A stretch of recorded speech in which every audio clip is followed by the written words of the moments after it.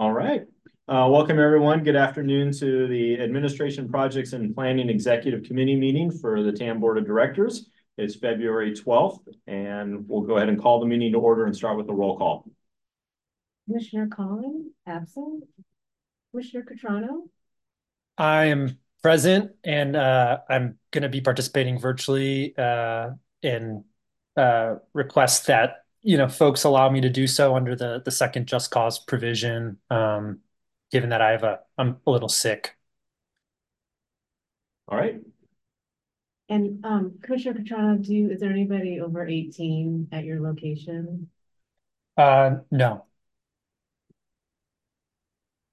Commissioner Poole? Here.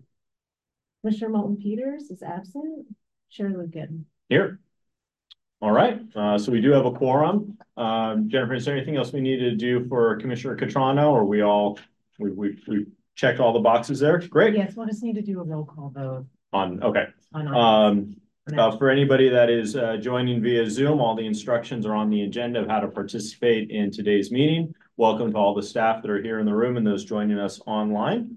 We'll go ahead and jump right into the agenda and start with Chair's report and Commissioner comments. I don't have anything to report. Commissioner Kuhl or Commissioner Cutrano, anything to add? Nothing at this time. Not for me. All right. We'll turn it right over to our Executive Director for a report. Okay, good afternoon, everyone. I have a few things to share.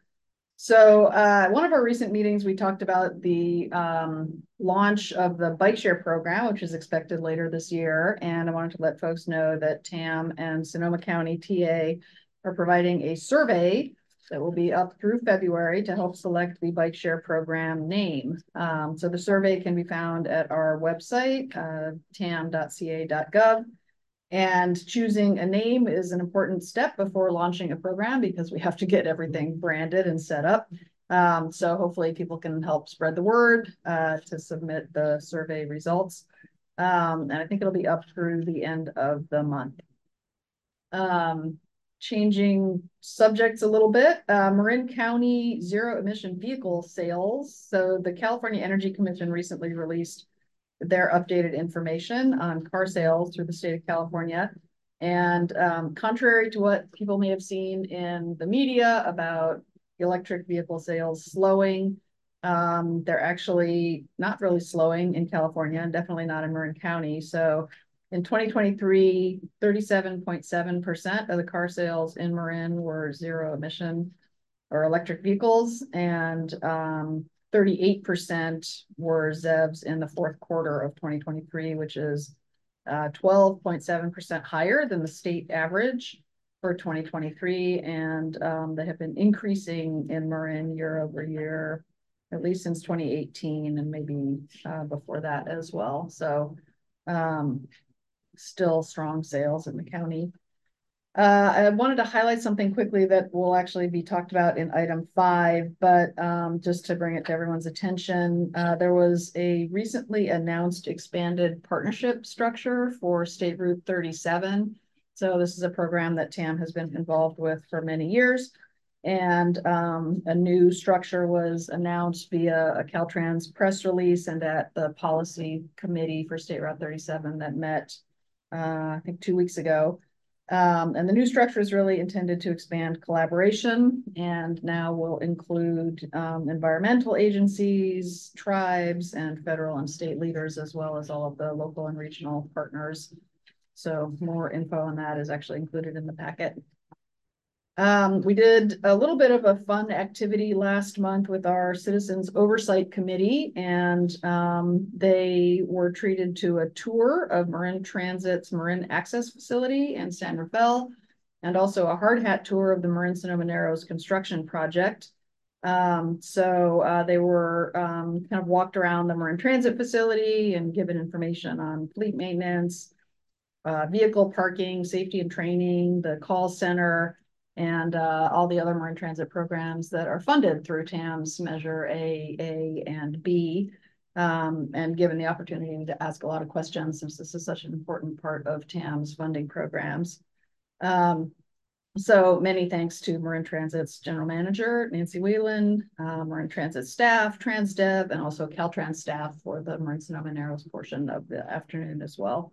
And we totally lucked out with the weather because we had a very nice day, and then the next day it was pouring rain. So, and I think the COC really appreciated the kind of hands-on opportunity as well. Just a couple other quick things in terms of community and sort of partner outreach. So last week, I presented at the Marin Economic Forum's annual Forecasting the Future event.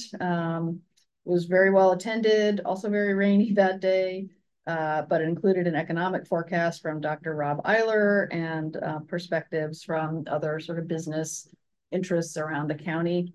We've had a few follow-up phone calls asking about our Marin Commutes program, which was one of the kind of highlights of the information that I provided. And then some of you may be familiar with the Self-Help Counties Coalition, which is an kind of group that represents the 25 counties in the state that have voter-approved transportation sales tax measures. They provide information and advocacy on statewide issues, and they have rotating chair and vice chair positions among the agencies. So I am pleased to report, hopefully this will still be pleased 2 years from now, that I was selected to serve as the vice chair of the Self-Help Coalition for the next 2 years. So looking forward to that. And that concludes my report. Great. Thank you so much. Any questions for our executive director? Congrats on the vice chair role there for the Self-Help Counties. We'll move over to open time for public expression. Any public comment? Don't see any here in the room. Any online? Yes. This is for general public comment for items not on the agenda. We've got a 2-minute time limit. Jean Severinghast, please unmute. Hi, good afternoon, everyone. I got the notice from Caltrans this morning that they're planning some kind of a study and a meeting on February 29th to study what they need to do between Sausalito 101 interchange and the Richardson Bridge crossing in Manzanita. And that bike path is the North-South Greenway, and it does flood frequently. And I am wondering if any of you know what's going on that, and could we be sure that Caltrans knows that whatever they do there, they do really need to improve that bike path. Thank you. Then are you going to take public comment on the other agenda items as you go? Yes, we will. Okay, thank you. Any other public comment? Chair, I don't see any additional hands raised at this time. I'll ask our executive director of the meeting on the 29th. Are you familiar with that and anything you wanted to add? We are aware that the meeting is happening, I guess I would say. And if you have, if any of the public, whether here today or not, has an interest in the project or wants to provide comments to Caltrans about what they should be considering, I just encourage you to reach out to them. I think they are looking at different sort of options for the meeting format as well, but there should be an opportunity to provide comment no matter what. Gotcha. All right. Great. Move on to item number 4, approval of our meeting minutes from September.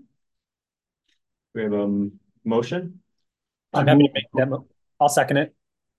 We have a motion from Commissioner Cool, second by Commissioner Catrano. Any questions, comments, public comment? Call the vote. Commissioner Catrano? Yes. Chair Cool? Yes. Chair Lucan? Yes, that passes. Review of the semi-annual project status report. Okay, I'd like to invite the project team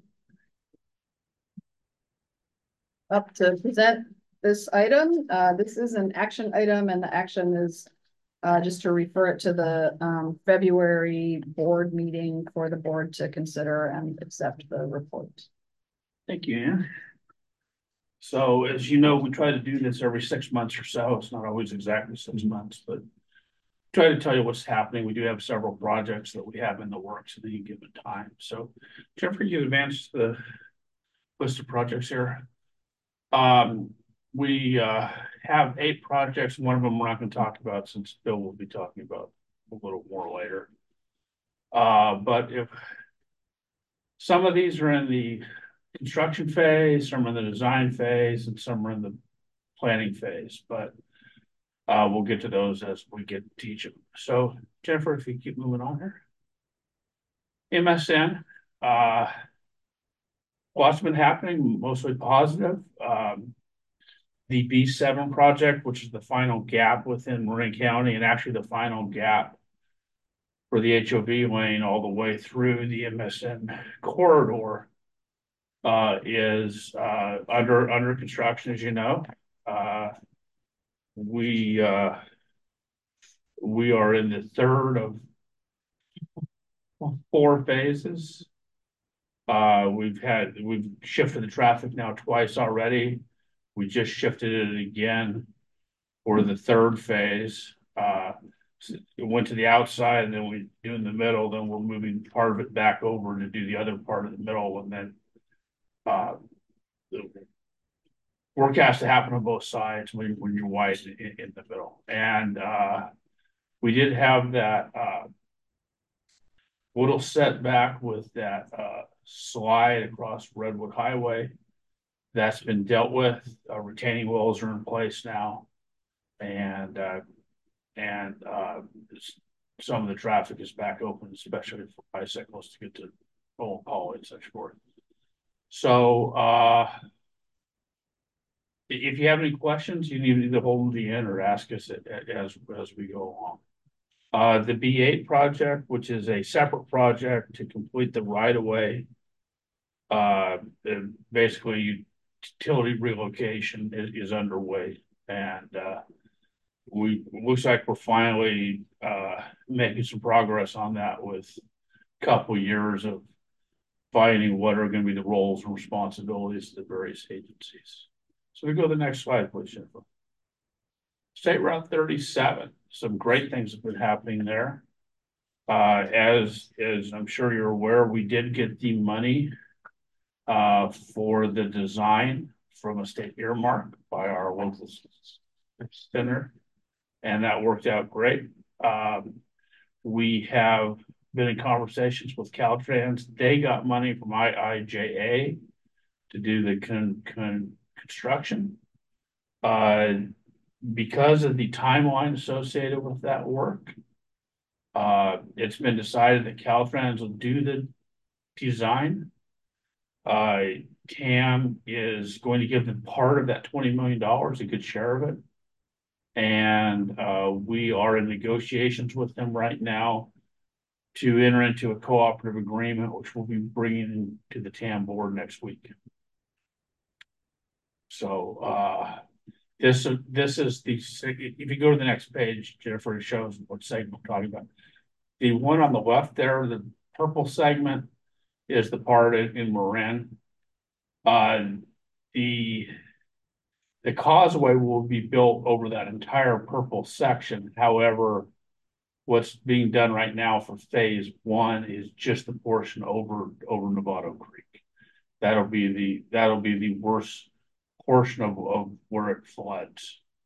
There is no capacity increasing with this. You know, it's already 2 lanes each way. It'll remain 2 lanes each way, but we are adding a multi-use path over the new crossing over Novato Creek, which will be a 14-foot barrier separated pathway. So if we go to the next slide, please, Jennifer. The North-South Greenway, Bill is here. Certainly his project, but if you have any questions, but this is the southern part of the northern segment that's along Redwood Highway, and it's being managed by Larkspur, and it went to construction a while back. They're just starting construction now, but making great progress, even with the inclement weather we've been having. Bill, is there anything you want to add on that? Or? Not at all. Okay. Great. So if we can go to the next slide, please. The 101 interchanges, and we're going to skip because Bill's talked about that before. So the 101-580 multimodal local access improvement project, quite a mouthful. It's at a at a in-between place, you might say, right now. We just completed the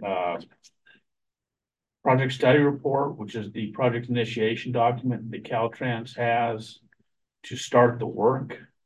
We've entered into a cooperative agreement with Caltrans for them to provide oversight of the planning and the environmental document and project approval. That process is going to probably start in this summer. We have completed some early traffic analysis a little earlier than we normally do, because with our stakeholder outreach process, that was requested of us, and we wanted to give people, what the requests were. And it is showing that there's some potential improvements with a potential local option. We'll be coming back to the full board in the next couple of months with a presentation regarding that. And possibly because of the costs involved, to potentially reduce one or two of the available build options we have right now before we start the environmental process. Like I say, we're hoping to start that in mid-summer. If we can get to resolution fairly soon. We don't want to start in August because if people are on vacation, but if we start in early July or something, we'll do that. Then you have to have a scoping meeting that needs to be well noticed and with a lot of exhibits and such. So moving on, Jennifer. The Belleville Boulevard off-ramp improvement project. You've seen this one numerous times since it's been around forever. We are getting close to the end. Had a meeting with Caltrans this morning for an hour and a half. They've seen this design several times over the last 6 years. And then, specs change and new people come on board and they don't understand decisions that have been made in the past. But I think we're getting people to realize that this is a very important project to TAM, that we need to get it going. And we're making every effort to go to construction late summer, early fall of this year. We had negotiations with the property owner of the Marin Square there. You can see in the middle of the picture that big shopping center. We do need some access from their side of things, and we've been working with them. And looks like we have a pretty good relationship to enter into an agreement for that access. Caltrans is close to giving us the encroachment permit, and we have gone back to the county of Marin. For a while, they were going to help us construct it, and then they weren't because of staff reductions. But recently, they have agreed to handle the administration of the construction contract. So that's full speed ahead. They're going to give us a price in the next week or two of how much they need to administer the construction for us, and we'll be returning to the board probably the next month or two to approve a interagency agreement with the county of Marin on that. So next slide, please, Jennifer. The Marin City Flood Mitigation Coordination bill is here. If we need, that's also his thing, but there has been quite a bit of concern about flooding in Marin City, and we were awarded another state earmark for $10 million this time, that we have since entered into an agreement with the county of Marin for some of their work to help with this, including a portable pump station for the short term and another pump station for the long term. That work is underway. Caltrans is additionally working to have a culvert that'll be a pressure culvert to alleviate the water being able to be pushed out into the bay. Right now, if the bay is high, even since we have these culverts to drain that pond, you're saying the water can't go anywhere because of there's no, this pond is the same elevation as the bay. So that work's ongoing. There's two kind of separate processes going. There's the work with the county and Moran and the work with, Caltrans for the part underneath Highway 101. So that work is proceeding. There's some short-term improvements and some long-term improvements. Next slide, please, Jennifer. And finally, the part-time transit bus on shoulder. This is for the northern half of the county, southbound, utilizing the shoulder. And you can see like a bus down there at the bottom. Obviously, that's not 101. But to use the shoulder to connect between the inline bus stops we already have at most of the interchanges. And we did receive money that has actually gone to Marin Transit, and Bill's been working with them to get that money from Marin Transit through different agreements and arrangements. So on a very high level and very fast, that is all of our projects.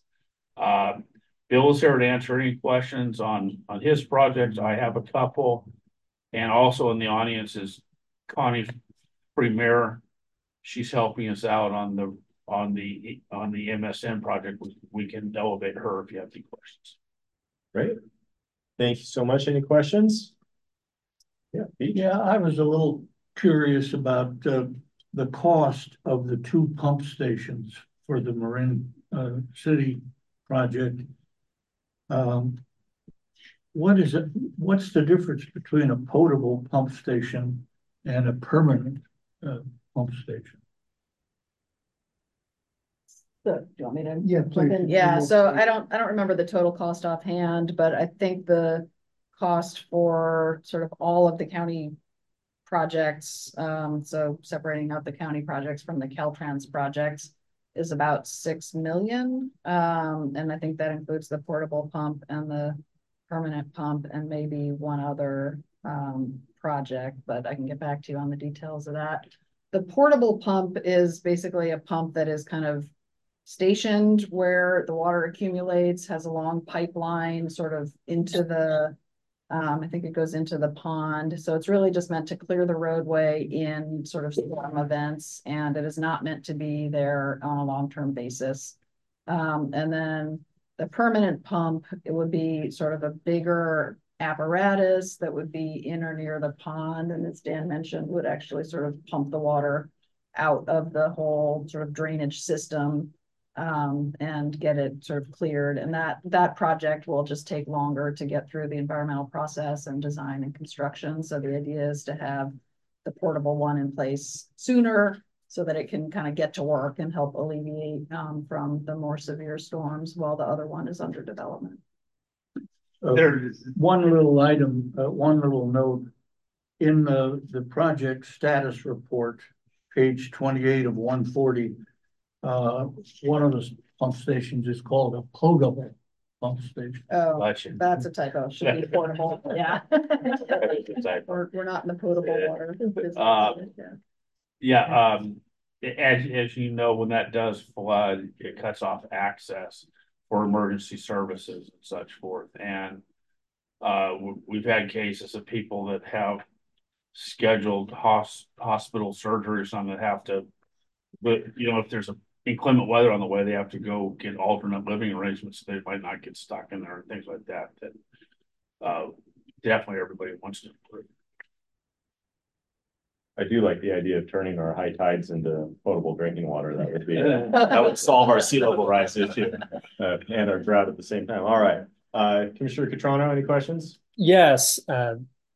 two quick questions. One is a follow-up. So, I'm grateful to hear the updates on the Marin City stuff because we've been hearing about this for years from constituents. So, and it's great to hear that there's a near-term and a longer-term solution. So am I correct in understanding that the portable, not potable pump station is going to be uh, functioning later this year for the next rainy season to come at the end of 2024?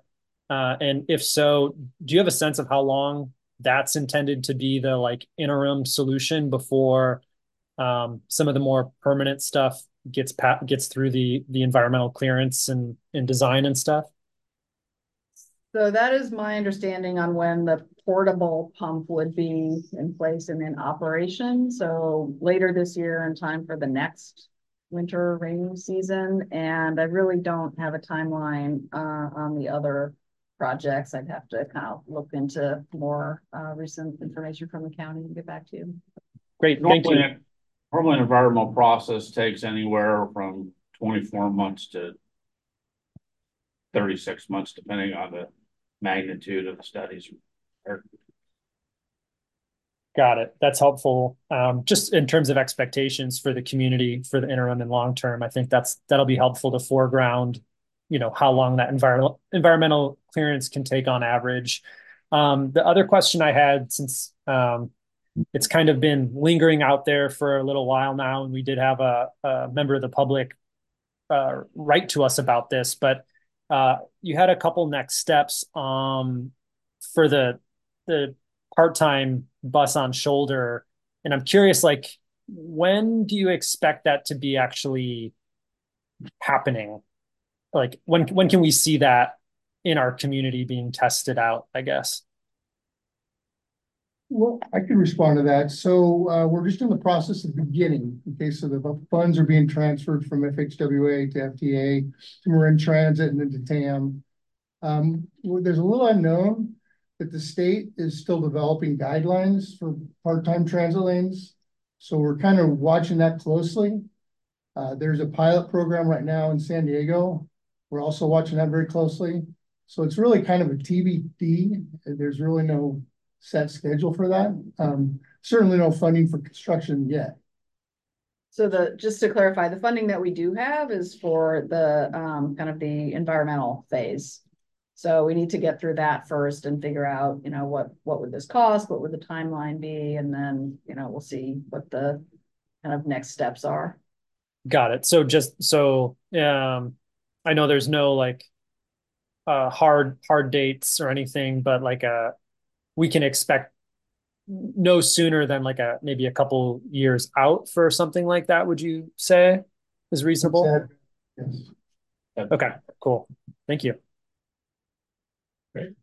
One question I had on the Bellum improvements. I know there was a funding shortfall. I think we had borrowed from that project. Is that if everything else is moving along, do we feel like we'll be able to close that gap through some other sources of funds to at least keep that project moving forward, or is there going to be we're going to have to go find those dollars someplace else? Well, one thing is we're finding more and more connectivity between that and the multimodal local access improvement project, that it's almost like a series of a suite of improvements that each one does something to move the needle to get access to the bridge and also to alleviate the afternoon backup on 580 and 580 East and 101 North. So that's probably going to have to be our go-to source, is to fund that shortfall. Well, what kind of happened is originally it was several projects. It was to look at the third lane on the Richmond-San Rafael Bridge. It was to do the improvements that have since been accomplished on Sir Francis Strait, and to build the flyover for that bike path that goes over 580 at Sir Francis Strait. Both of those other two projects went over budget, and this one's last, so the budget got kind of moved over to those, and that, in addition to its own overages as well. So you combine all that up, and it got to be a pretty large shortfall. And we did get some more money from the local partnership program. And some of our Measure A interest funds were put on that project, but there still is a shortfall that we'll be coming back to the board to potentially discuss. All right. So yeah, it seems like that project's moving right along. So I'd hate for the money to be a bottleneck. If there's anything that we can do or allocate some temporary funds or borrow from another place. Yeah. Yep. All right. Wonderful. Thank you for the update. Any public comment? Seeing hands raised at this time. All right. Thank you, Dan. We'll move on to, it isn't, it is an action item. Do we have a motion to receive the report? So moved. Then I'll second that.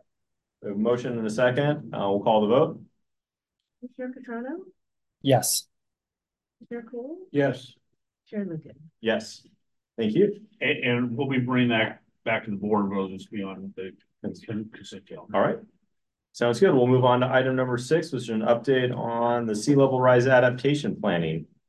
Good afternoon. Thank you, everyone. We are very excited to be presenting this item to you today about TAM's sea level rise plan, essentially in shorthand and long phrase, sea level rise adaptation planning for Marin County's transportation system.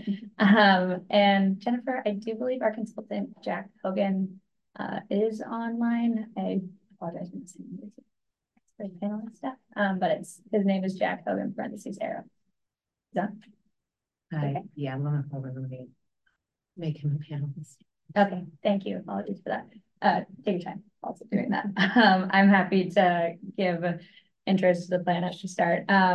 Yes, Jack is online. He's battling a sickness right now. So happy to have them on board to help us lead this plan. He's with ARUP and our sub-consultants to this plan, WRT and Pathways.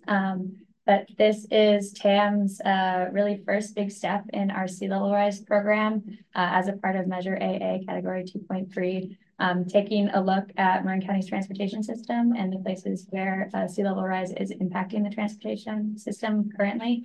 And so I'm happy to dive into that with you all today. Jennifer, could pass to the next slide.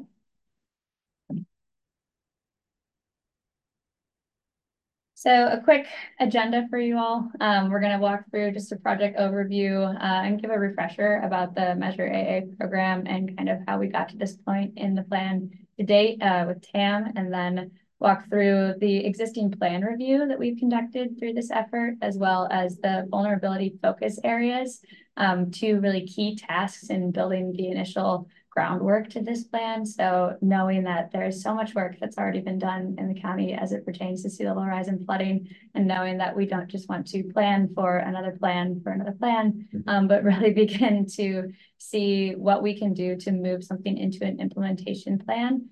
So we'll close out everything with next steps and look ahead. So next slide, please, Jennifer. So a little bit of background on TAM's Sea Level Rise program. It is funded through Measure AA, Category 2.3, as a 1% set aside to develop projects to ultimately address transportation problems and impacts from sea level rise. It includes support in protecting the roadways, related infrastructure, and impacts from sea level rise and flooding, of which I think a lot have been acutely felt over the past few years as we've experienced storm surge and king tide events all throughout the county. So they're top of mind, especially right now. But it can be used for things such as seed money for solutions, matching grants, leveraging private investments and things like that. So some of the existing efforts that are underway or preceded this plan include Baywave and C-Smart, or countywide efforts, local jurisdiction plans as well at different levels. There have been local jurisdiction actions taken to begin to assess those. And then BCDC, the Bay Conservation and Development Commission at the regional level, the San Francisco Estuary Institute, SFDI, and then other regional efforts through MTC and Caltrans are also underway. So there's a lot that's been done to get us to this point. So in the next slide, please. How does TAM fit into all of that? We began discussions with the board back in November of 2020 to begin this initial input to see really what TAM sea level rise program should begin to tackle. That ultimately led to a discussion on a draft scope of work for what would be something like an implementation plan, which is what this plan is today, back in October of 2022, leading to a contract award through our RFP effort last April to bring on ARUP, WRT, and Pathways to lead this effort for us and help us with it. The board direction was really to help move from this planning stage and all of the analysis that has taken place so far. To a certain extent, we really understand where the vulnerable locations are throughout the county. So how do we go from that planning phase into the initial concept design, knowing that there are so many different cooks in the kitchen as well, and there's a lot of different agencies that need to be a part of this, as well as the public and private property owners as well.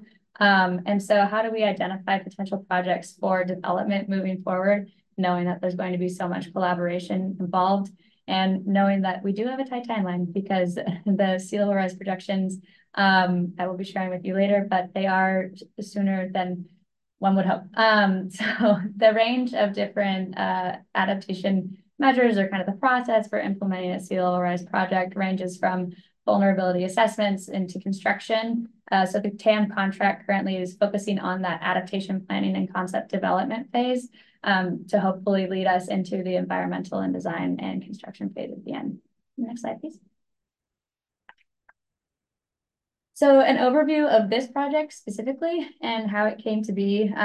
TAM's role, as you are all very familiar, is to support countywide transportation planning throughout the county. And this now includes climate adaptation focus as well, and protecting assets, transportation assets, community assets, and others from sea level rise and flooding.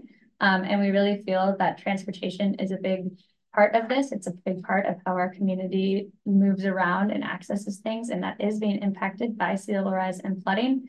So also knowing that funding plays a very key role in this, seeing that there is a lot of federal, state, and local sources as local jurisdictions begin to identify potential needs and funding mechanisms to help mitigate some of the impacts that we're seeing from sea level rise.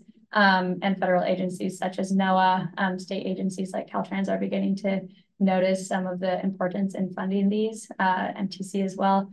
And this also includes Measure AA, as we do have that 1% set aside, which collects about $240,000 annually. That is being used to fund this plan as well, but we want to use this project to help us see, with all these different funding sources, with all the different agencies that are addressing climate change at this point, what is TAM's role in the Measure AA program specifically, but also at large as a regional coordinator and liaison between a lot of these different agencies. The next slide. So a little overview of the project, and really two main objectives in this, if we distill it down to just two of them, is to identify potential sea level rise solutions and then guide future implementation for infrastructure, but also TAM's funding programs, that being Measure AA. So the 5 key core tasks in this is to start with the existing plan review, which I will walk through in a couple slides, and that was complete a few months ago. Develop the vulnerability focus areas. Hotspots was a word that we were using before, but felt that focus areas was more appropriate. Identify those areas that are what we should be focusing on as we progress this plan. And then within those focus areas, identify what are even the feasible solutions that could possibly move forward within this area. We know that there's a lot of areas throughout the county that are impacted by flooding and sea level rise, but to a certain extent, there hasn't been a broad, comprehensive look at all of the different adaptation solutions that could move forward. And there's different timelines for each of them. There are short-term solutions for some, and there are long-term solutions for others. And so we want to understand really what those horizons are, what the cost implications are, and really who needs to be involved in that, which will tie into the governance review section. So seeing what TAM's role is, now also knowing that the county is moving forward with the sea level rise governance RFP, identifying really who should be the main body for the county of Marin to progress sea level rise projects. So knowing that that effort is going on simultaneously, we're going to be taking a look at what TAM's role is in that, as well as the more regional liaison to bodies such as Caltrans. And I mean, the presentation before this talked about all the different work that's going on pertaining to flooding and sea level rising, the work that Caltrans has going on. So really seeing what we can do from a liaison perspective as well. And then finally moving into an implementation plan, deciding what the next steps are for this and how we can begin to really progress. I do want to note that this is a technical study. So these adaptation solutions are just taking a look really at from an engineering perspective and knowing some of the policies that are in place, what could feasibly be done. We do anticipate more engagement in future beyond this plan, and we will be engaging focus groups through this plan. But a lot of this is to really get down to that technical piece of it to see what is feasible. Next slide, please. So a quick look at our project schedule to see where we are right now. There's really 5 core blocks, which are the first 5 you can see here: the plan review, the vulnerability focus areas, the adaptation solutions, governance review, and implementation plan, which will all lead into the final report, hopefully in fall, winter of this year. It's expected to be about an 18-month effort, and we are about 50% of the way through.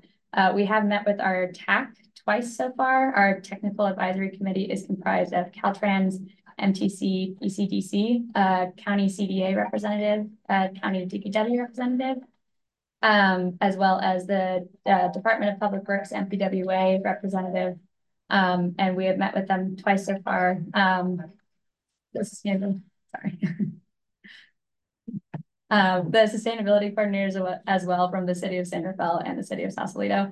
So they have been helping us really see how TAM should be progressing this study forward. And we're excited about meeting with them the next time to review their feedback from the vulnerability focus areas. At this point, they are currently reviewing these focus areas to make sure that we got it all right. We didn't miss anything as we head into the adaptation measures portion, where we'll start to work with them more in detail on those solutions. So next slide, please. So starting off with just a look at the existing plan review on the next slide. It's included in your packet if you want to take a deep dive as to all the planning work that's been done in Marin County to date. It's very thorough. It includes, firstly, just establishing a baseline level of awareness and understanding what's out there in terms of breadth and depth of the existing work related to sea level rise adaptation in the region and Marin County. It includes plans such as BCDC's Bay Adaptation Implementation Brief, the Caltrans D4 Climate Change Vulnerability Assessment, down to like Stinson Beach Nature-Based Adaptation Study, and then 29 others from local, regional, and state plans. And then secondly, it really wants to compile a short list of relevant and potentially viable sea level rise adaptation solutions in the national and global adaptation precedents. So taking a look at what might be relevant for Marin County, what we have seen work in other areas and what might be applicable for Marin. And then lastly, we dove into the GIS work and established a GIS data set using a lot of the existing assets that we have, both as TAM, but also the work that Baywave has done, and then BCDC through the Adapting to Rising Tides effort. And then distilled everything into a few key takeaways on the next slide. Mostly that the Marin coastline has been studied extensively. There's a lot of studies that have taken place at different phases for years now. And really what we know is that the US 101, State Route 37, 580 specifically have received a lot of focus within transportation vulnerabilities context specifically. But most of these adaptation concepts simultaneously have solutions that require interventions that are not within that right of way if they want to ultimately see those co-benefits and start to protect the communities outside of them.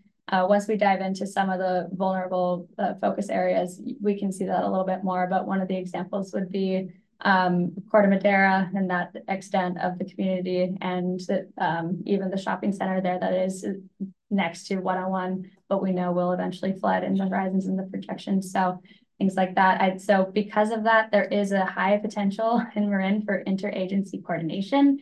We see this as an opportunity for us to coordinate together to really make sure that we're measuring twice and cutting once in a lot of these solutions. But going through that process in the 4th task of seeing what is the short-term implications of this, what projects should move forward in the short term, what makes more sense to pursue longer-term adaptation. So we're really excited to start taking a look at some of those solutions in our next task. But at this point, this is what we found from our key takeaways of all of the existing plans. So the next slide. We're going to dive into some of the vulnerability focus areas, which the goal of this task, as I mentioned before, was to see which of these areas have key hazards and vulnerable characteristics about them, answering some of the key questions of ultimately just where is the flooding, what transportation assets are exposed, and what communities are impacted, and what community assets are going to be impacted. And I know this is a little bit hard to see, so we zoom in closer in one of the next slides, especially with the pink and the blue. But some of the methods for developing this really relied on the spatial analysis through the Baywave and BCDC efforts. So building off of the work that had already been done. And also just a note about the updated OPC guidance that came out recently. Our analysis is exactly in line with the OPC guidance.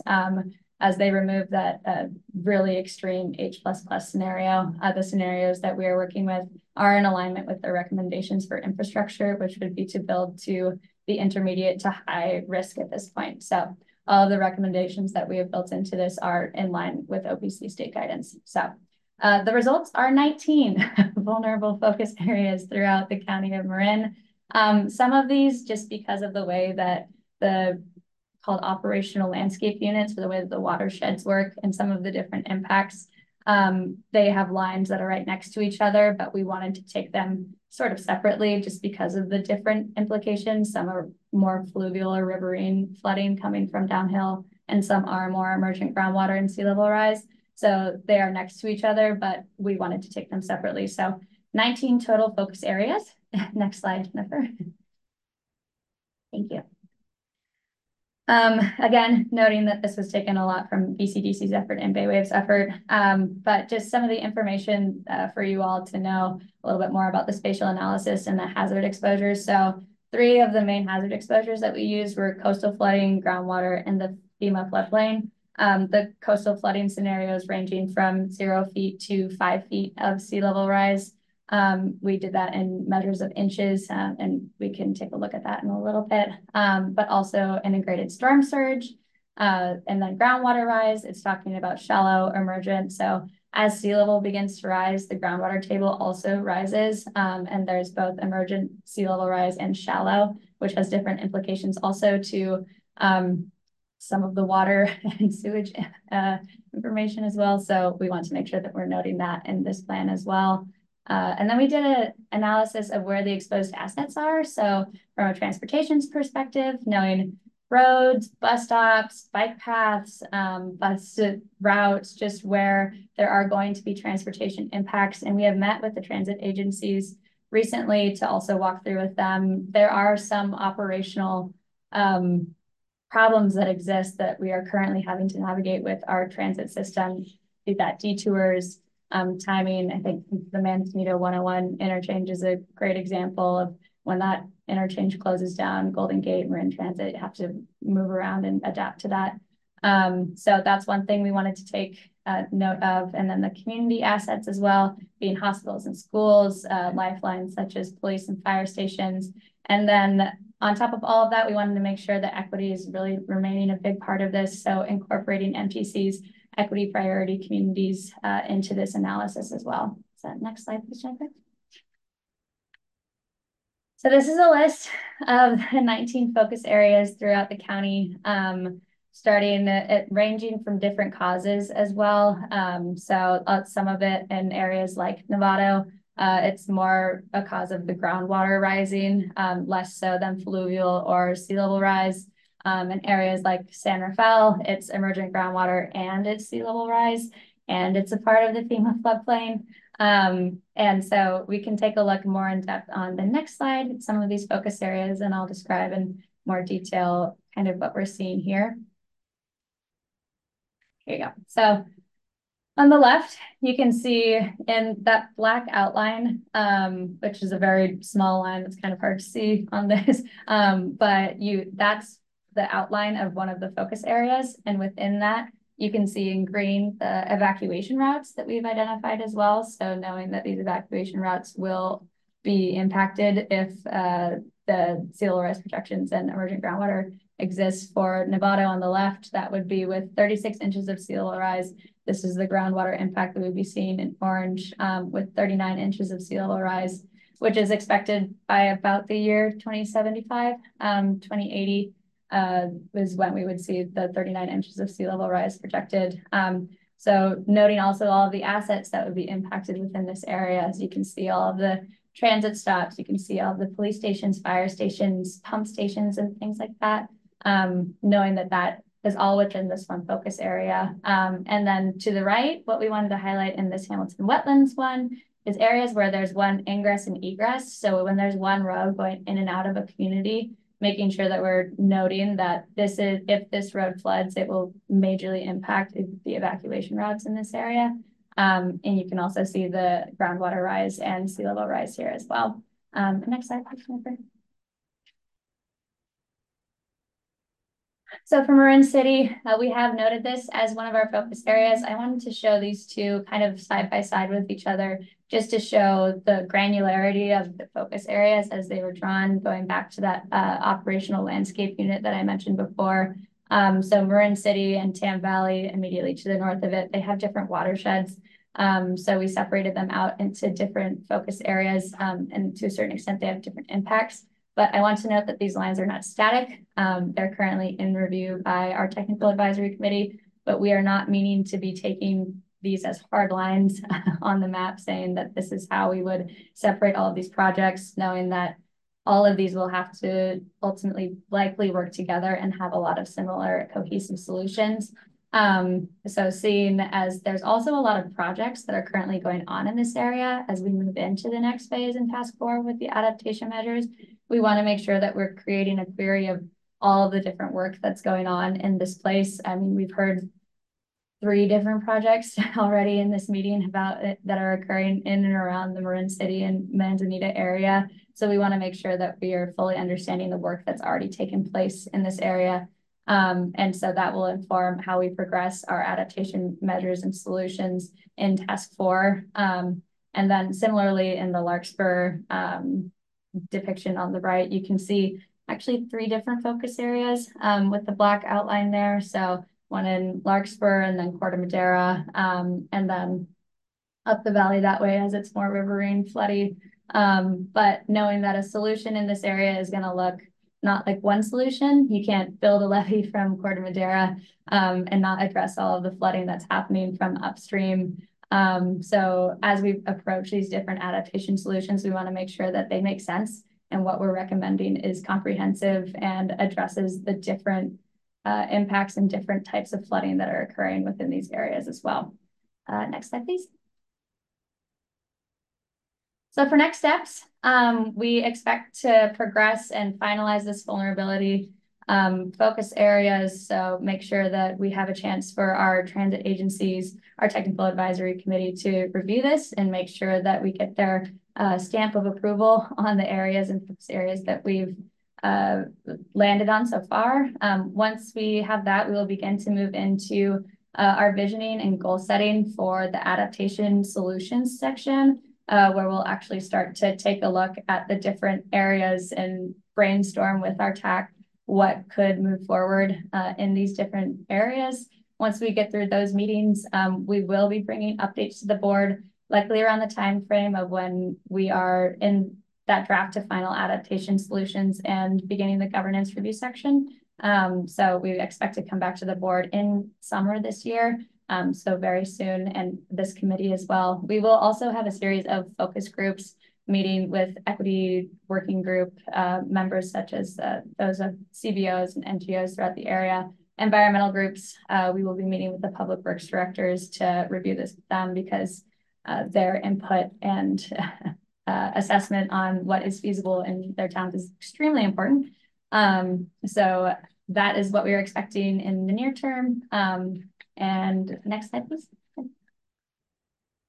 I am happy to take any questions. I know that was a lot for a first update on what's going on with this planning effort.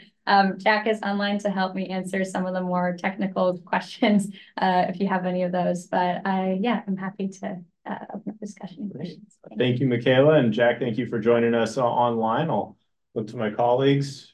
Commissioner Catrano, Commissioner Cool, any questions?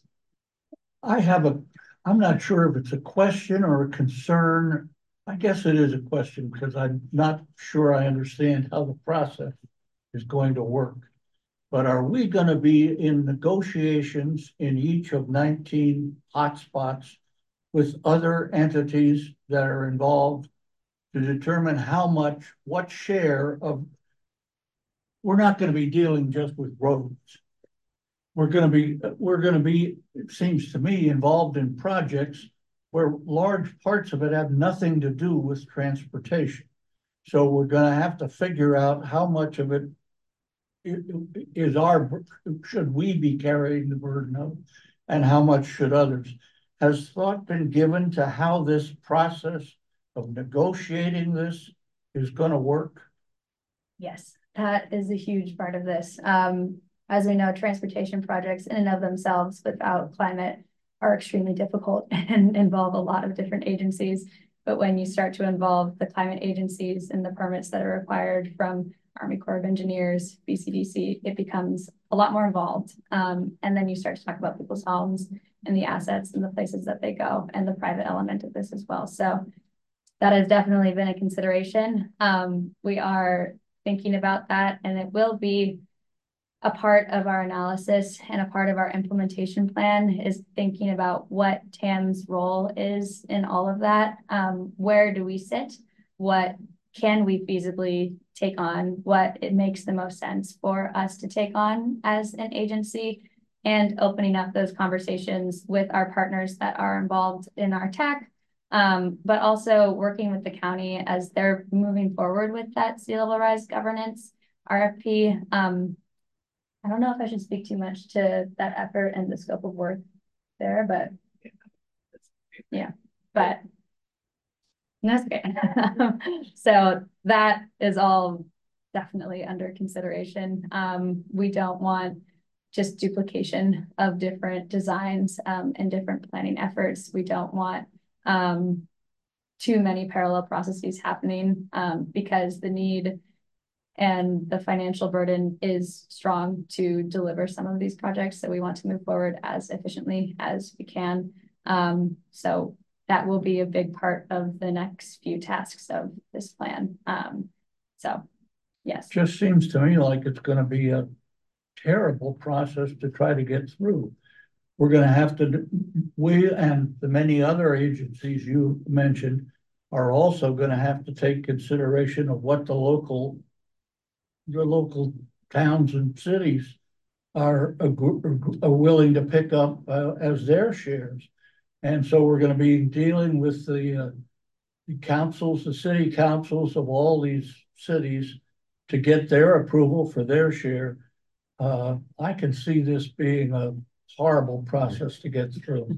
Yeah, well, yeah, I think, yeah, maybe go ahead. I mean, that's exactly why we're doing this study in a lot of senses, is what is the envelope of partners that need to be at the table is one of the big questions we've had. Knowing that a lot of the protections of the transportation system are offsite, private property owners, other major utilities. So we don't even have an understanding in a lot of these areas of who all our project partners or supportive agencies that need to be coordinated with. That's one of the objectives that we're trying to accomplish here. The second is the range of solutions that can be considered. And from there, I think that piece of information is sort of critical for us to think about what projects need to be advanced and by who. And all of those are sort of fair game questions still. So for this effort, we're not negotiating over TAM's share of responsibilities at this point. We're just trying to do the level setting of what are the reasonable accommodations that can be made and who are the partners that need to be at the table with those conversations. So at this point, we haven't even identified who the players might be. We haven't identified the projects, so we haven't identified the players. It's a little bit of an iterative process to go around that loop of there may be other concurrent projects that are underway that protect the transportation system or could do that, and who leads is a big question. Commissioner Catrona? Yeah, I just wanted to thank Commissioner Cool for creating that really generative comment, and appreciate Michaela and Derek's response to that. I think it's I'm really glad that we're sort of getting in the mix here and trying to figure out TAM's role, and I know other commissioners care deeply about that as well. I think it seems in terms of feedback right now, there's a lot to digest here. And as you just said, Derek, like we don't really know all the projects and the players yet. The county's doing something over there with the governance RFP thing too. So I'm not even completely clear on like what are the concurrent planning efforts that are underway even within the county and its agencies.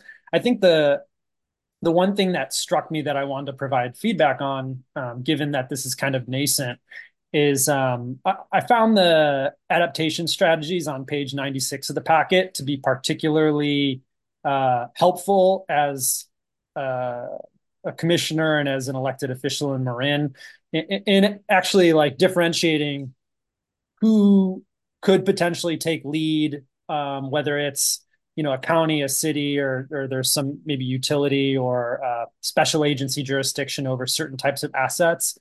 And it made me think a lot about the Marin Clean Energy Partnership as well, in the way that there have been collaborative efforts with many jurisdictions around green building standards and around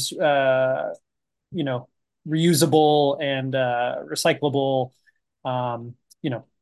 waste and cups and things like that.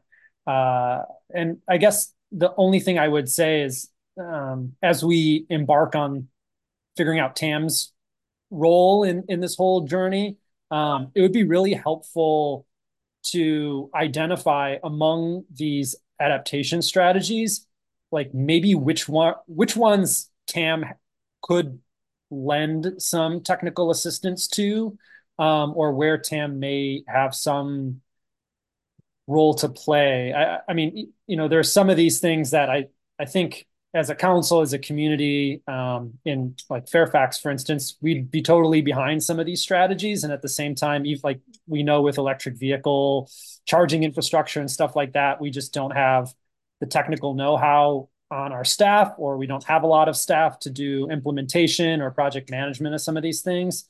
So as we move forward, I would greatly appreciate any sort of thinking or noodling over, where TAM has value add in some of the adaptation strategies. So that was just one piece of feedback at this stage I felt was appropriate. Thank you. Thank you so much for all of this. And Jack, thank you for being here.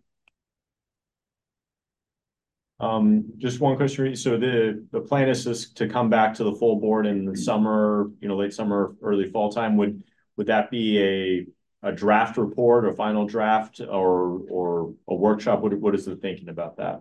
It would be an update on the adaptation solutions that we identified in final once the TAC has reviewed this memo as well, the vulnerability focus areas, and included some of those current planning processes. There's some of that we need their input on directly to let us know. So it would be an update on that, an update on the adaptation solutions, and a look at the governance review as it pertains to TAM from a regional perspective, and our role in a lot of this. So it would be an update on that, and I think would be a very engaging conversation for us. We'll bring it back to this committee, of course, before it goes to the board. But that would be the intent for that meeting. And then we will come back to the board one more time with the draft and final report. So Gotcha. It'll be another intermediate meeting. Okay. And actually, we would like to bring this presentation to the board this month, just as information, but it is pretty dense. And so we thought it would be good to start, rolling out the work products, even at this kind of early stage, just to make people aware and kind of set the stage a little bit for these future conversations. Yeah. No, I think it sounds great. I know that maybe probably just my feedback when it goes to the full board, the zoomed in areas that you had on there, certainly you're not going to put all 19 project areas in the presentation, but it might be worth including maybe just as hidden slides, so that as board members are looking through the presentation, not everybody goes to all those pages in the full report, even though they're in there. But to make it, call it out or make sure they know where to find that, because I'm sure that's where you're going to get a lot of comments from. Yeah. Yeah. Wonderful. Any online comments? Yes. Jean Severinghausen, please unmute. Yes, hello. I'm very grateful for this study and for TAM for commissioning it, because I keep looking at the different sea level reports and there's always something missing and there's always some part here, but not that. So it's wonderful to have it brought together with how it could impact transportation. So thank you for that, and to the study authors.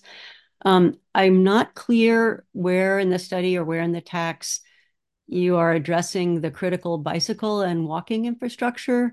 I don't see a TAC that has either the Bike Coalition of Marin or the county MBAG or the TAM BPAC being involved, but certainly there should at least be the North-South Greenway should be included in terms of critical infrastructure. I live on it, and there's so many people every day who rely on that. And to know which parts are going to flood in the next 20 years and what we can be doing about that would be extraordinarily helpful. So yeah, more, just a lot somehow put right out there that bicycle and pedestrians are a part of transportation and we need to be part of this report would be great. In terms of pedestrian, I would say sewage is incredibly important with sea level rise. 2 weeks ago, I was walking on the sidewalk on Tamil Vista and Corte Madera, stepped into this nice clear pool. There's often a flood there. It turned out to have raw sewage, which I realized 1 second after I finished walking through it. So this is, that was a king tide and a storm, and it would be really great to have this address transportation needs as they mesh with sewage. Thank you very much. Thank you. Any other comment? Yes. Warren Wells, please unmute. Hi, this is Warren Wells from the Marin County Bicycle Coalition. Just wanted to thank staff, and I'll echo Jean's appreciation for this report. I realize we're still early in the process, but as was pointed out, sea level rise is very much here already. As Jean brought up earlier, the Mill Valley Sausalito pathway is in southern Marin, and it's the only way between Marin City, Sausalito, and the rest of the county for people traveling outside of a vehicle. And it's been underwater for a lot of the last 2 weeks. This has led to numerous reports of people riding their bicycles in the shoulder of US 101, because that's the only way to get between those two places, which is a horrifying thought. I would urge the board and staff just to keep an eye on this facility, as it is the backbone of our county's active transportation network. Though it's not alone, there are other trails, across the county that are also subject to flooding both now and certainly in our future. And one concrete recommendation I would have for this plan is in that adaptation strategies section pointed out by Commissioner Cutrano.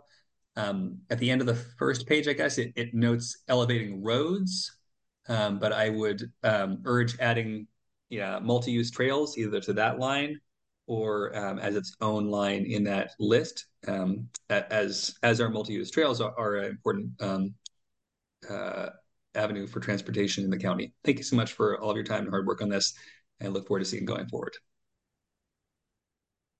Any others? Chair, I don't see any additional hands raised at this time. All right, we'll close public comment. This was just a discussion item. Any other feedback we want to add or share? Not seeing any. Michaela? Can I add something just in terms of bike and pedestrian representation? We are looking at a multimodal network within the plan. It is our transit, our rail, our ferry, and our multi-use path and bikeways within the county. So it is included within the plan to be looking at all of our transportation network.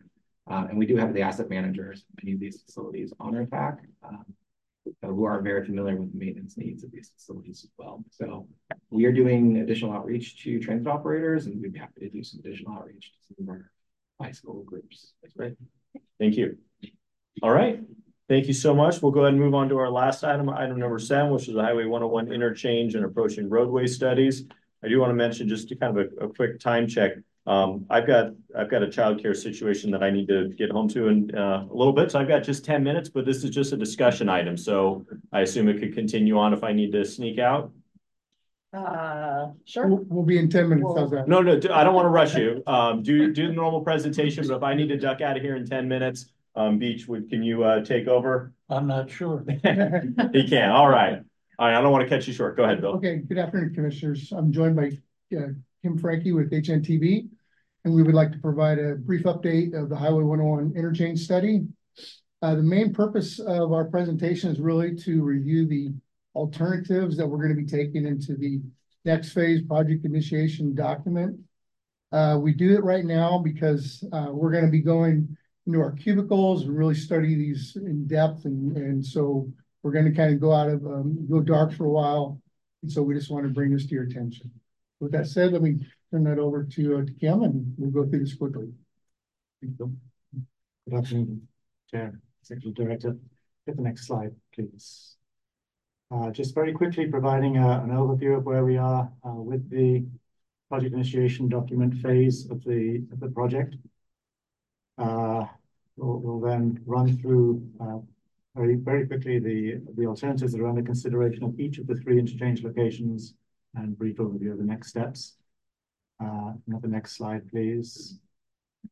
This is the broad high-level schedule for what is in essence about a two-year project.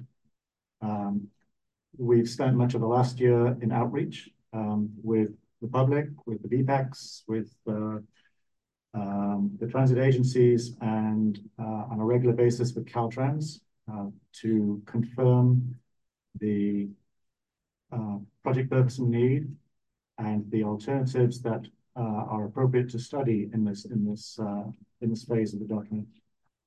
And just to recap, the project initiation document only takes you so far as to commit funds to the next, or to understand the funds required and the level of effort needed to get to the next phase, which is the environmental. So nothing is tied in stone with this. It's really a scoping document. Now in February, we're in a position to hopefully get confirmation of the alternatives at each interchange location. We met twice with the Caltrans geometric reviewer because there are issues with the existing interchanges in terms of non-standard features, and there will be non-standard features with the project as they move forward. And we have concurrence from them that we have an appropriate range of alternatives under consideration, even if there are non-standard features that may or may not be approved when we get further into the study. So right now, we're seeking confirmation of those study alternatives, and then we will dive into the technical analyses that are required as part of the Caltrans process. And we expect to have a draft project initiation document ready in the fall and an approved document by the end of the year. So with that, let me just run into each of the interchange locations. Are there any questions on the scope of the project or the timing? Nope. The alternatives really reflect the outcome of the feasibility study that we performed prior to this phase, with a little more focused outreach to the transit agencies and to the public. We did receive comments on the alternatives as had come out of the feasibility study, and as we reported back in September to this body, along with the project purpose and need, we outlined where we had incorporated feedback and modified the interchange configurations to reflect that. So very quickly, this one interchange location, East Blythedale to Broome Boulevard, State Route 131. We have three alternatives that we're carrying forward. The base study is what was the recommendation from the feasibility study, which would widen the existing bridge, add a third eastbound lane to address operational deficiencies, and also to add a 12-foot multi-use pathway. So this would widen the bridge and potentially aggravate what is already non-standard vertical clearance for that bridge. The second alternative would maintain the bridge as is, No widening, in other words, no further real investment in the existing bridge structure. Reconfigure the cross-section of the bridge to allow for that third eastbound lane, but then add a separate bikeway overcrossing over 101, which is a separate and discrete structure. And so, as I say, not providing or not investing further in the existing bridge. And then we have the third alternative here, which would replace the existing bridge. And the reasoning for that is because the bridge is already 70 years old, there are non-standard features associated with it. As I mentioned, the non-standard vertical clearance. And to invest further in widening an elderly bridge, an older bridge, might be deemed imprudent. And I think that this is something that's been coming to bear with the Tunnel Pass interchange, which isn't a TAM project, but it's very similar to this Tiburon Boulevard. You have the next slide, please. And there is nothing really new in what we're presenting here, and it's a little difficult to see on screen. But in essence, we are providing improved active transportation connections across the interchange and to and from the interchange. Relocating bus stops to provide for better transit interconnectivity, removing gaps in the existing bike and ped facilities, and ensuring that the resultant project is ADA compliant. It's just these are a little difficult to see, so maybe we can go back to Q&A. But to go to the next slide, where the alternative would be to reconfigure the existing bridge, like I mentioned, providing for that third eastbound lane, and on the north side, add a separate bike ped facility. We have options with that that would grade separate the ramp termini for the northbound on-ramps and the southbound ramps, with both overcrossing and undercrossing options of those ramps, so that we don't have the pedestrian conflict with the modified cloverleaf type interchange. And then the third alternative would replace the bridge altogether, largely in its existing location, to maintain the roadway geometrics of Tiburon Boulevard, East Blythedale. And so in doing so, this needs to be constructed in 2 or 3 phases, where you build a portion, put traffic over onto it, demolish a portion, rebuild in its place, put traffic over to there, and then finish off the remainder. So it's a more involved construction process with traffic staging required along the way, and obviously longer duration construction would be the case with either the first or the second alternative, and more impact to traffic along the way. Moving to the second interchange location, Freitas Parkway, Civic Center Drive. Our project will have 2 alternatives here. And the reason we're not looking at a bridge replacement is that our traffic operations don't see any significant deficiencies of the overcrossing itself. And we feel that we can accommodate the bike ped improvements through reconfiguration of the existing overcrossing structure. And the 2 alternatives here, they're actually quite similar in terms of what's happening on the bridge. But one alternative would have traffic signal improvements at the primary interchange of Del Presidio and Northgate, whereas the alternative 2 would have traffic circles. at those locations. On the east side of the interchange is another traffic circle, which is under development by Caltrans as a separate project. That will be an existing condition for us, and we have minor improvements, if any, at that location. But tie into that with the 12-foot multi-use pathway running on the northerly side of the existing bridge.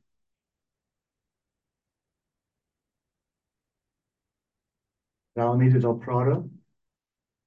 We have also two alternatives. The base studies from the feasibility study, one with signalized intersections again, and the other with traffic circles.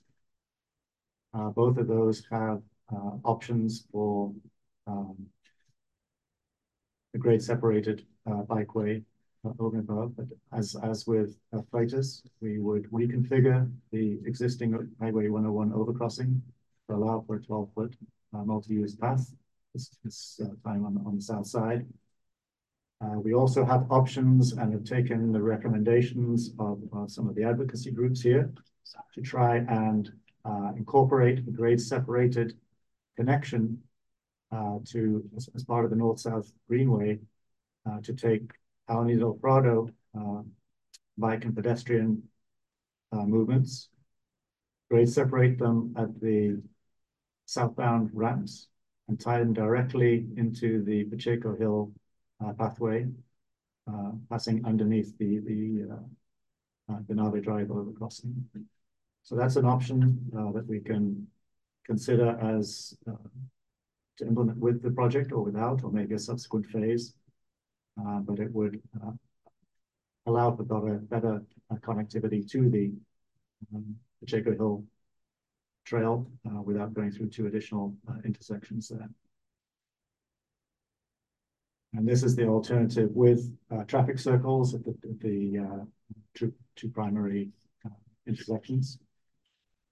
We will extend the bike facilities here to tie in going north on the east side of 101, tie into an existing trail at the top left-hand corner there. So that was an extension and expansion of the project, again, to incorporate feedback received.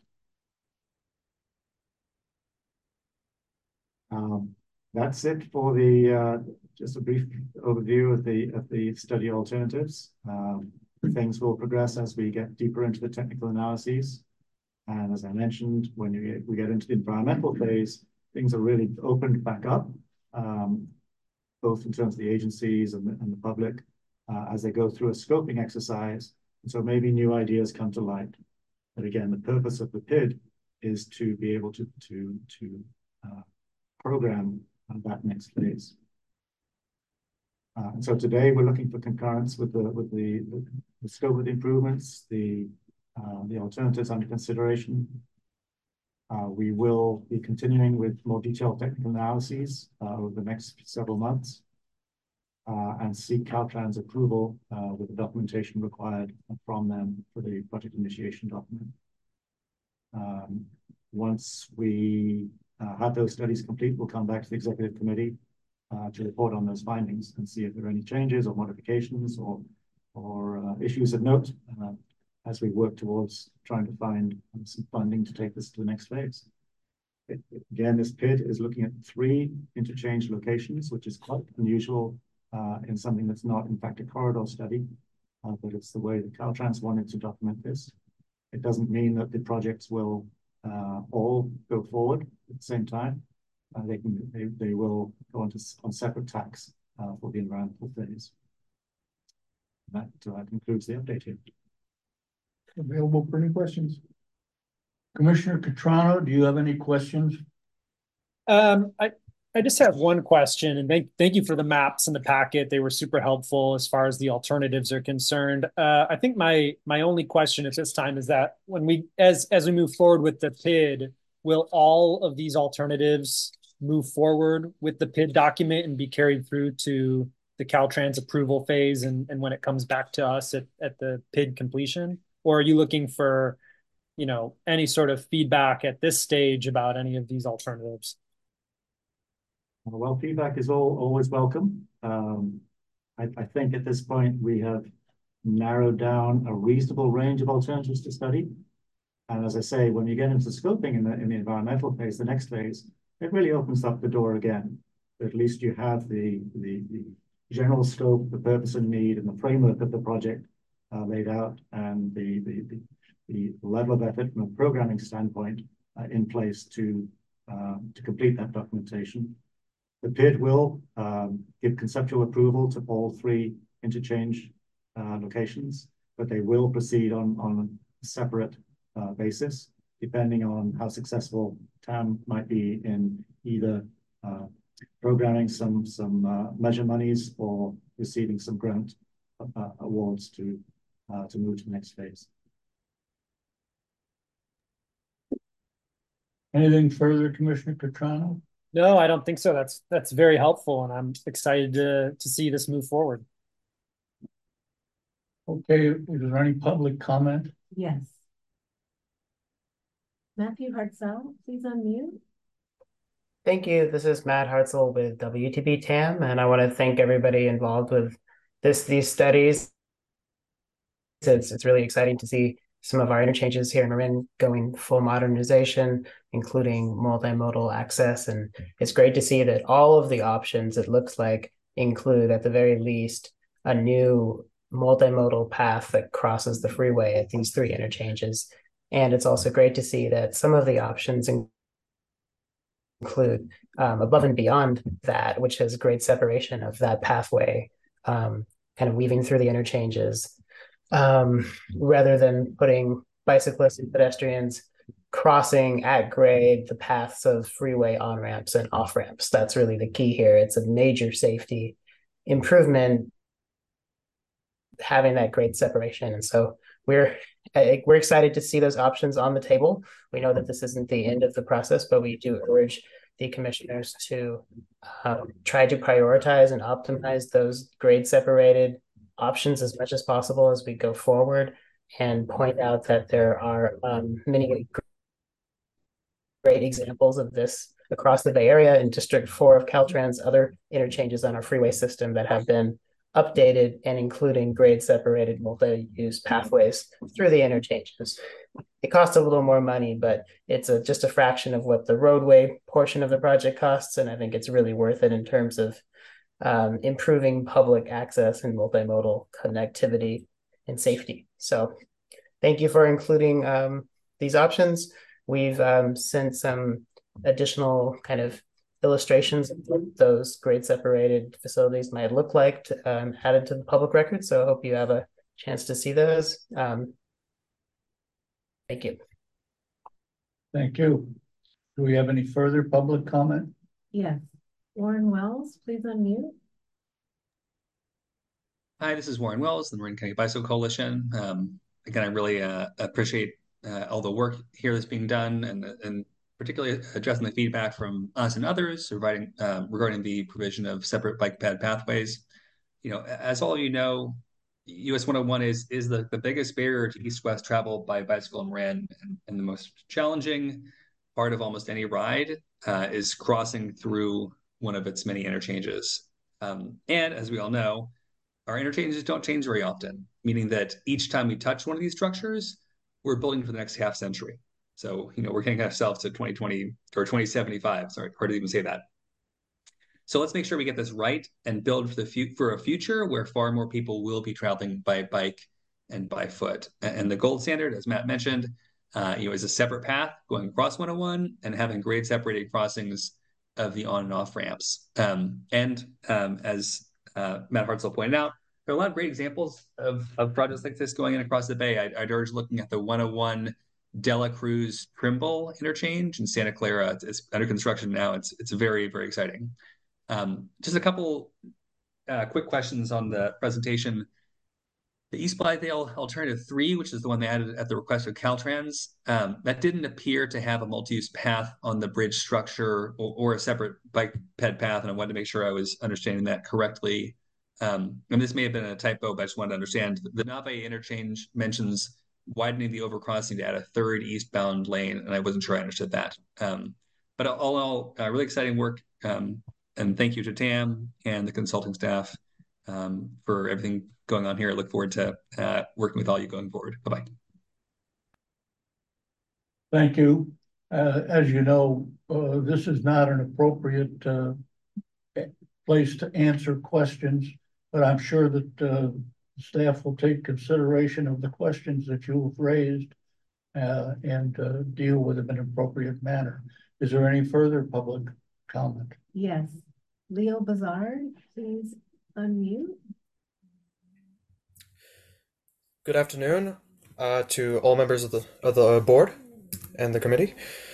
My name is Leo Bazard. I'm an intern at the Office of Supervisor Sackett, and I would like to ask the board to consider what are we actually counting? Are we counting cars or are we counting people when we are measuring what goes through these interchanges? Widening any sort of road or bridge is a very expensive process. It is also very time consuming. And I'd like to just make sure that enough people are being served to warrant the admittedly very large costs that are going into this. And the second question I had was also, was there any consideration for a bus lane to be put on some of these bridges to encourage more transit traffic? Thank you. Thank you. Is there any further public comment? Yes. Jean Severinghouse, please unmute. Yes, thank you.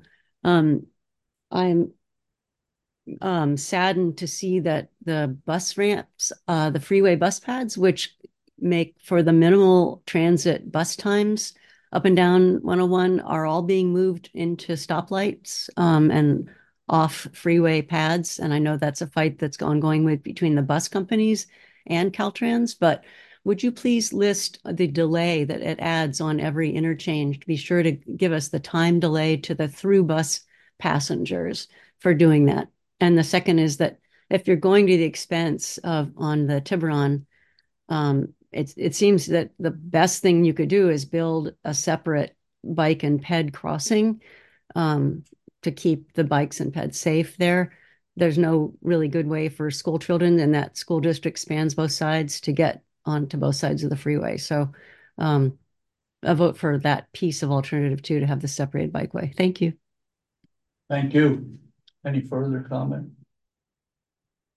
I don't see any additional hands raised at this time. Okay. That concludes our discussion of this measure, I think. And that concludes our agenda. So we are adjourned. Thank you. Okay, thank you. Thank you all.